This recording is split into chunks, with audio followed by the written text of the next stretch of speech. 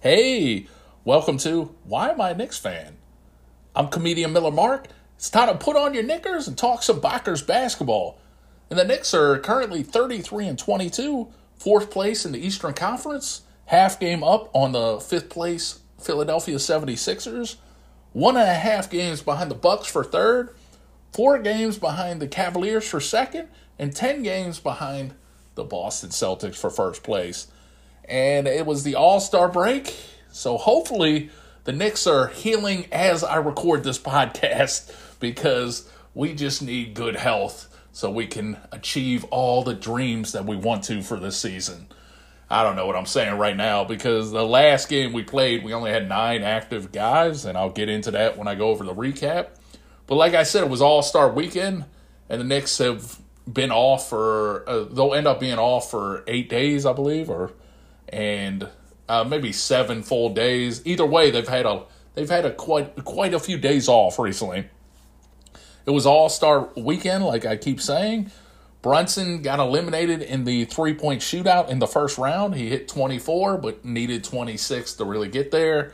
And Sabrina Ionescu, I'm a huge New York Liberty fan, she faced off against Steph Curry in a three-point shootout. She lost 29-26. She had a great opening. She started off really hot and then kind of cooled off, and Steph just hit some clutch ones to end it to take the championship belt. It was a cool event, having a WNBA player versus the NBA player, and Sabrina had challenged because she set a all-time record in the three-point shootout for men or women last year at the last All-Star game for the WNBA. So she kind of challenged Steph, and he agreed, and it made a lot of money for charity, so that was cool.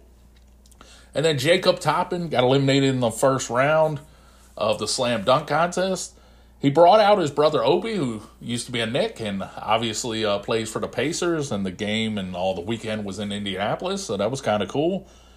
Jacob was also wearing the same shoes that Obi wore when he won the 2022 slam dunk contest, so that was kind of cool. And I forgot to mention, but Damian Lillard repeated as champion in the three-point shootout, and Mac McClung repeated as slam dunk champion. So as far as the All-Star game, it was the East won 211-186. It's just, who gives a crap? I didn't even watch it. I'm just reading the box score. Damian Lillard won the MVP at 39. Jalen Brunson played 17 minutes, had 12 points, 5 assists. Obviously, Julius Randle missed the game because he was hurt, even though he got selected. Karl Anthony Towns had 50 in a losing effort. And Dame becomes, I think, the second player ever, or I know the second player ever to win something on All-Star Saturday night. He won the three-point shootout and then winning the All-Star Game MVP. Of course, Michael Jordan was the other one, and as you all know, I'm not the biggest fan of Michael Jordan, so I'm just going to keep moving past that.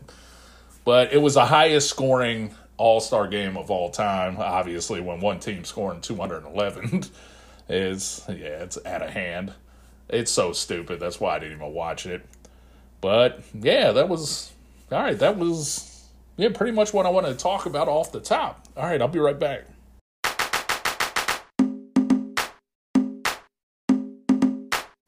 The Knicks were 0-1 since the last episode. They lost 118-100 on Valentine's Day in Orlando.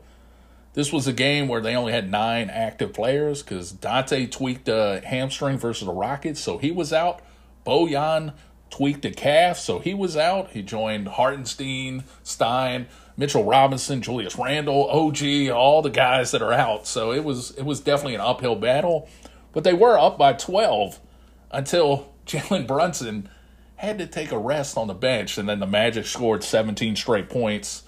It was like 4.5 minutes into the second quarter, left in the second quarter, where he took a rest, and then the Magic scored 17 straight points and took over the game.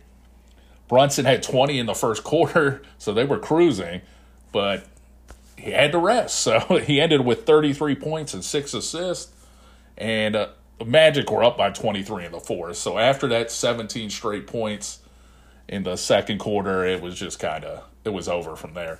Paolo Banchero had 36. Orlando shot 63%.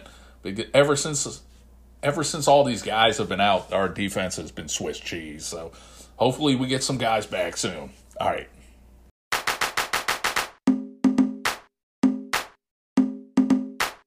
All right, some stuff I didn't get to yet. The Knicks officially filed a protest of the end about that ending in Houston. I don't know how I want to word that, but they filed a protest. If you listen to the last episode, I go over about it, how bullcrap the call was. But anyway, it's probably not going to get granted because there's been 46 protests filed. I forget when, but maybe in NBA history, and only 6 of them have been granted. So it's probably not going to get granted, but hopefully they win the protest and they get to play overtime or replay the ending or something. But either way, it's probably not going to get granted. All right, the upcoming schedule for the Knicks, they're back at it Thursday, February 22nd in Philly, and then Saturday, the 24th, at home against the Celtics. So two hard games. I'm hoping we go 1-1, but who knows? But these games are all very important, and the main thing is hopefully we get a couple guys back because that's what we need, health. All right.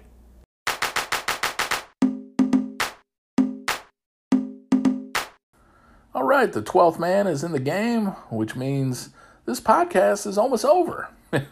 You can follow the podcast on Instagram at Why Am I a Knicks Fan, on Twitter at Why Am I Knicks Fan, Facebook fan page, Why Am I a Knicks Fan.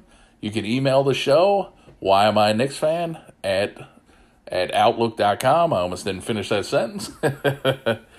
I really appreciate you all listening, and I want to thank the jazzy new music, thanks to my buddy Michael Redial. All right, I'll catch you all next time. Have a good one.